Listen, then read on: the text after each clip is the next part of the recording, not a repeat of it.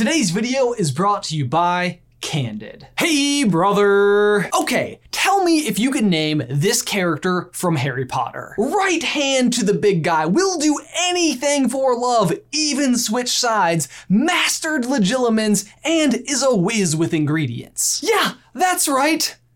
Queenie Goldstein. Oh yeah, did you think I was gonna say someone else? Maybe like, Severus Snape? Possibly the most anti-Queenie Goldstein character ever, and yet somehow they have so much in common. What gives? Well, I'll tell you what gives. Queenie and Snape are related.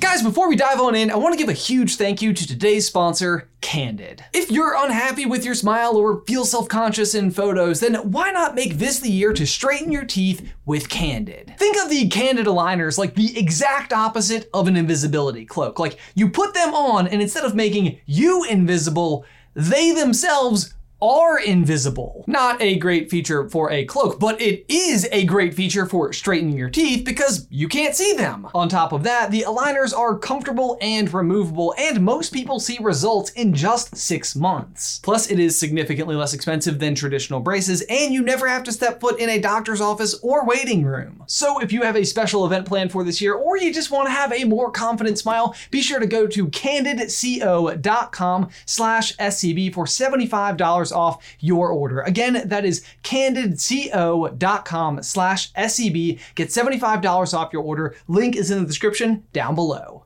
Okay, so to be fair, this theory has been floating around for a little while, and I have to admit that I've honestly mostly scoffed at it. But I have been digging into it a bit more, and I actually think I'm convinced. My favorite version of it, though, has to be by our good buddy Seamus Gorman, and good news, he's here! Hey, brother! Shut up, Seamus! So as you can see, we've all been putting our heads together as a team to get to the bottom of this. So the main thing that Snape and Queenie have in common that have brought a lot of people to this conclusion is that both of these characters are particularly skilled legilimens and have the ability to read minds. You're a legilimens. You know how to read minds. The other two characters that would fall into this same category would be Voldemort and Dumbledore, but we can pretty easily go back in their family tree and rule them out. The question though is whether or not this unique skill is an indication of being related. Like, can it be passed down from one generation to the next? Thus far, that information isn't exactly known, but there are 3 other unique magical abilities that can be passed down genetically. And those 3 are Divination, Metamorph Magus, and Parseltongue. Hey, dude. Oh, I hit the mic. Was that okay? You're good. It's just my little head. Parseltongue, as I'm sure you're aware, is the ability to speak to snakes. Salazar Slytherin was famously known for this, and actually sealed the Chamber of Secrets using this ability with the knowledge that his heir would be able to open it. I don't know what that means, but... Next is a Metamorph Magus. Tonks is the best example of this from the books, and this means that she's able to change her appearance at will, something we know she can pass down. Remus tells Harry, I think he looks like Dora, but she thinks he's like me. Not much hair, it looked black when he was born, but I swear it's turned ginger in the hour since. Probably be blonde by the time I get back. Andromeda says Tonks' hair started changing color the day she was born. And Tonks also tells us Metamorph Magi are very rare. They're born, not made. Most wizards need to use a wand or potions to change their appearance. And then there's Divination with Professor Trelawney, and while most of the time she's a bit of a fraud, or maybe less than you think, full video by clicking the card, she does make at least 2 full-on real prophecies, and her great-great-grandmother Cassandra was also a seer. So once again, we have a rare magical ability being passed down. Back to you, Ben. I looked at you like you're over there. I don't know if that was really weird. I just looked over there randomly. Do you want me to? I'll do it again, just in Scott can choose. So once again, we have a rare magical ability being passed down. Back to you, Ben. I looked there again. Thanks, Seamus. Who said you could be in my video? Also, I can't believe you spoke Parseltongue and then completely missed the opportunity to make like some crazy prediction while you were talking about divination, like how you and Mr. Bob are gonna go on to be country music stars or something, but hey, whatever, it's your portion of the script. Anyway though, that brings us back to legilimency, and the thing that really sets apart this particular ability from the others is that it can be learned, but it definitely seems like Queenie is like a natural born. So is it the case that Snape himself is just a really good wizard and mastered this particular ability, or was he also born with it? Going back to his flashbacks, it does seem like he might have been reading Petunia's mind. Either way though, I think the answer actually lies in the opposite of legilimency, in occlumency. Consider this. Dumbledore, who himself is an accomplished legilimens and knows that Harry and Snape have a bad relationship, and who ultimately gives him private lessons 1 year later anyway, has Snape give Harry occlumency lessons. Do you know what that tells me? That Snape is not just like a little bit better than Dumbledore at occlumency, that he is at like god levels of skill. Which I suppose is not really all that surprising anyway. I mean, he does keep secrets from Voldemort for like 15 years, even though Voldemort is like the most accomplished legilimens. The point is, this reads to me like Snape isn't just super disciplined in this field, he is actually somehow naturally gifted at it. And there are a lot of examples of this throughout the books, even before we ever learn what legilimency is. We first learn the details of legilimency in the Order of the Phoenix when Snape uses his wand and the spell Legilimens to read Harry's mind, but he suspects him of using it long before then. Firstly, in the Philosopher's Stone. Could Snape possibly know they'd found out about the Sorcerer's Stone? I say Philosopher's Stone because I'm stubborn. Could Snape possibly know they'd found out about the Philosopher's Stone? Harry didn't see how he could, yet he sometimes had the horrible feeling that Snape could read minds. Then again in Chamber of Secrets. "Silence," said Snape coldly. "What have you done with the car?" Ron gulped. This wasn't the first time Snape had given Harry the impression of being able to read minds. And finally, in The Prisoner of Azkaban, Harry bit his lip. He didn't know what had happened and didn't want to admit it, but Snape seemed to have guessed the truth. I'm also sure there are probably loads more, but those are just the three we went for. So yes, this is established early and often, and in each of these examples, Snape isn't using a wand. He's just staring into Harry's eyes, which implies some sort of natural ability. Plus, J.K. Rowling also once tweeted, "Snape had to train a slight natural ability. Queenie was born with a great talent, though she's not infallible." So yeah, I think we're looking at someone who inherited some natural abilities, but also worked super hard at them as well. And since Queenie is the only character we know that could have passed them down, well, she's a pretty good candidate for his potential grandmother. Back to Ben. Back to you in the studio, Ben. You're also in the same studio. We're all in a studio. I was just right over there. But you do make some really good points with one thing that I think is still kind of a big problem.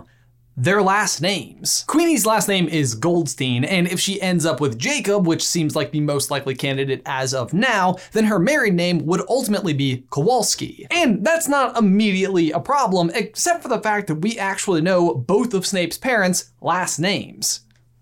And their first names too, but those are less relevant. We know that Snape's father was a Muggle, so in order for Queenie to be Snape's grandmother, it would have to be her daughter that is his mother. Twice removed on his cousin's fourth side or something. Simple math, guys. But we also know that Snape's mom's name was Eileen Prince, so right there, it kind of feels like this theory is just dead in the water. Except not. For one, Queenie could still just simply end up with someone else whose last name is Prince. I mean, after all, at the end of the last movie, she did walk through some scary blue flames in a graveyard and abandon Jacob, so I don't want to say it's the worst way to break up with somebody, but at least she did it so that they could be together.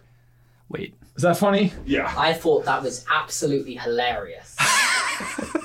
It shows. The other option, though, would be that Queenie and Jacob do end up together and then ultimately change their last name, which is actually more plausible than you might think. For one, they are rapidly approaching World War II in the Fantastic Beasts series, and both the last names Goldstein and Kowalski are Jewish names. So I could see them choosing a new last name to, hide from Nazis. Or perhaps on a much more Wizarding World note, it could just be the case that they are both Americans, and as Americans, they are not allowed to converse with one another, let alone actually get married. If we get married and they find out, they're gonna throw you in jail, sweetheart. I can't have that. So in that case, a new name might just be a way to start over. But then there's also the specific name in question, Prince. Is there any reason why these two people would choose that name? In Half-Blood Prince, the name has a bit of a double meaning. One, of course, being a nod to the fact that he's using his mother's last name, and the other to the idea that it is kind of royalty. That's what makes it a cool nickname. I mean, if you think about it, the Half-Blood Smith doesn't really quite have the same ring to it, does it?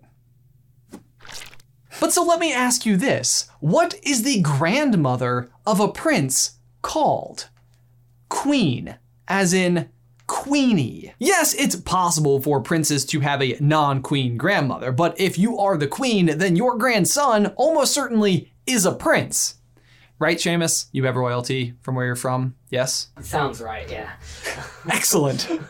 Confirmed. But so what about the dates? Do those line up? Can this make sense? Back to Seamus in the studio, I guess. Here. They're gonna think I've held you at gunpoint to let me in this video. Actually, yes, Queenie was born in 1903 on January 6th, which I think to this day is the only important thing to have ever happened on January 6th. Like, can you imagine getting married on that day? Oh, couldn't be me. So she's 24 in 1927 when Fantastic Beasts: The Crimes of Grindelwald comes out. And our best guess for Eileen Prince was that she was born somewhere near 1930, 1931. In 1996, Harry checks his copy of Advanced Potion Making for when it was published, and it was nearly 50 years ago. If Snape inherited the book from his mother, which is likely because they were very poor and she bought it new going into 6th year when she was 16, she'd have purchased it in roughly 1946, meaning she was born in about 1930. Wow, I'm glad you guys paid your maths budget this month. First off, Seamus, it's math, singular, just the one.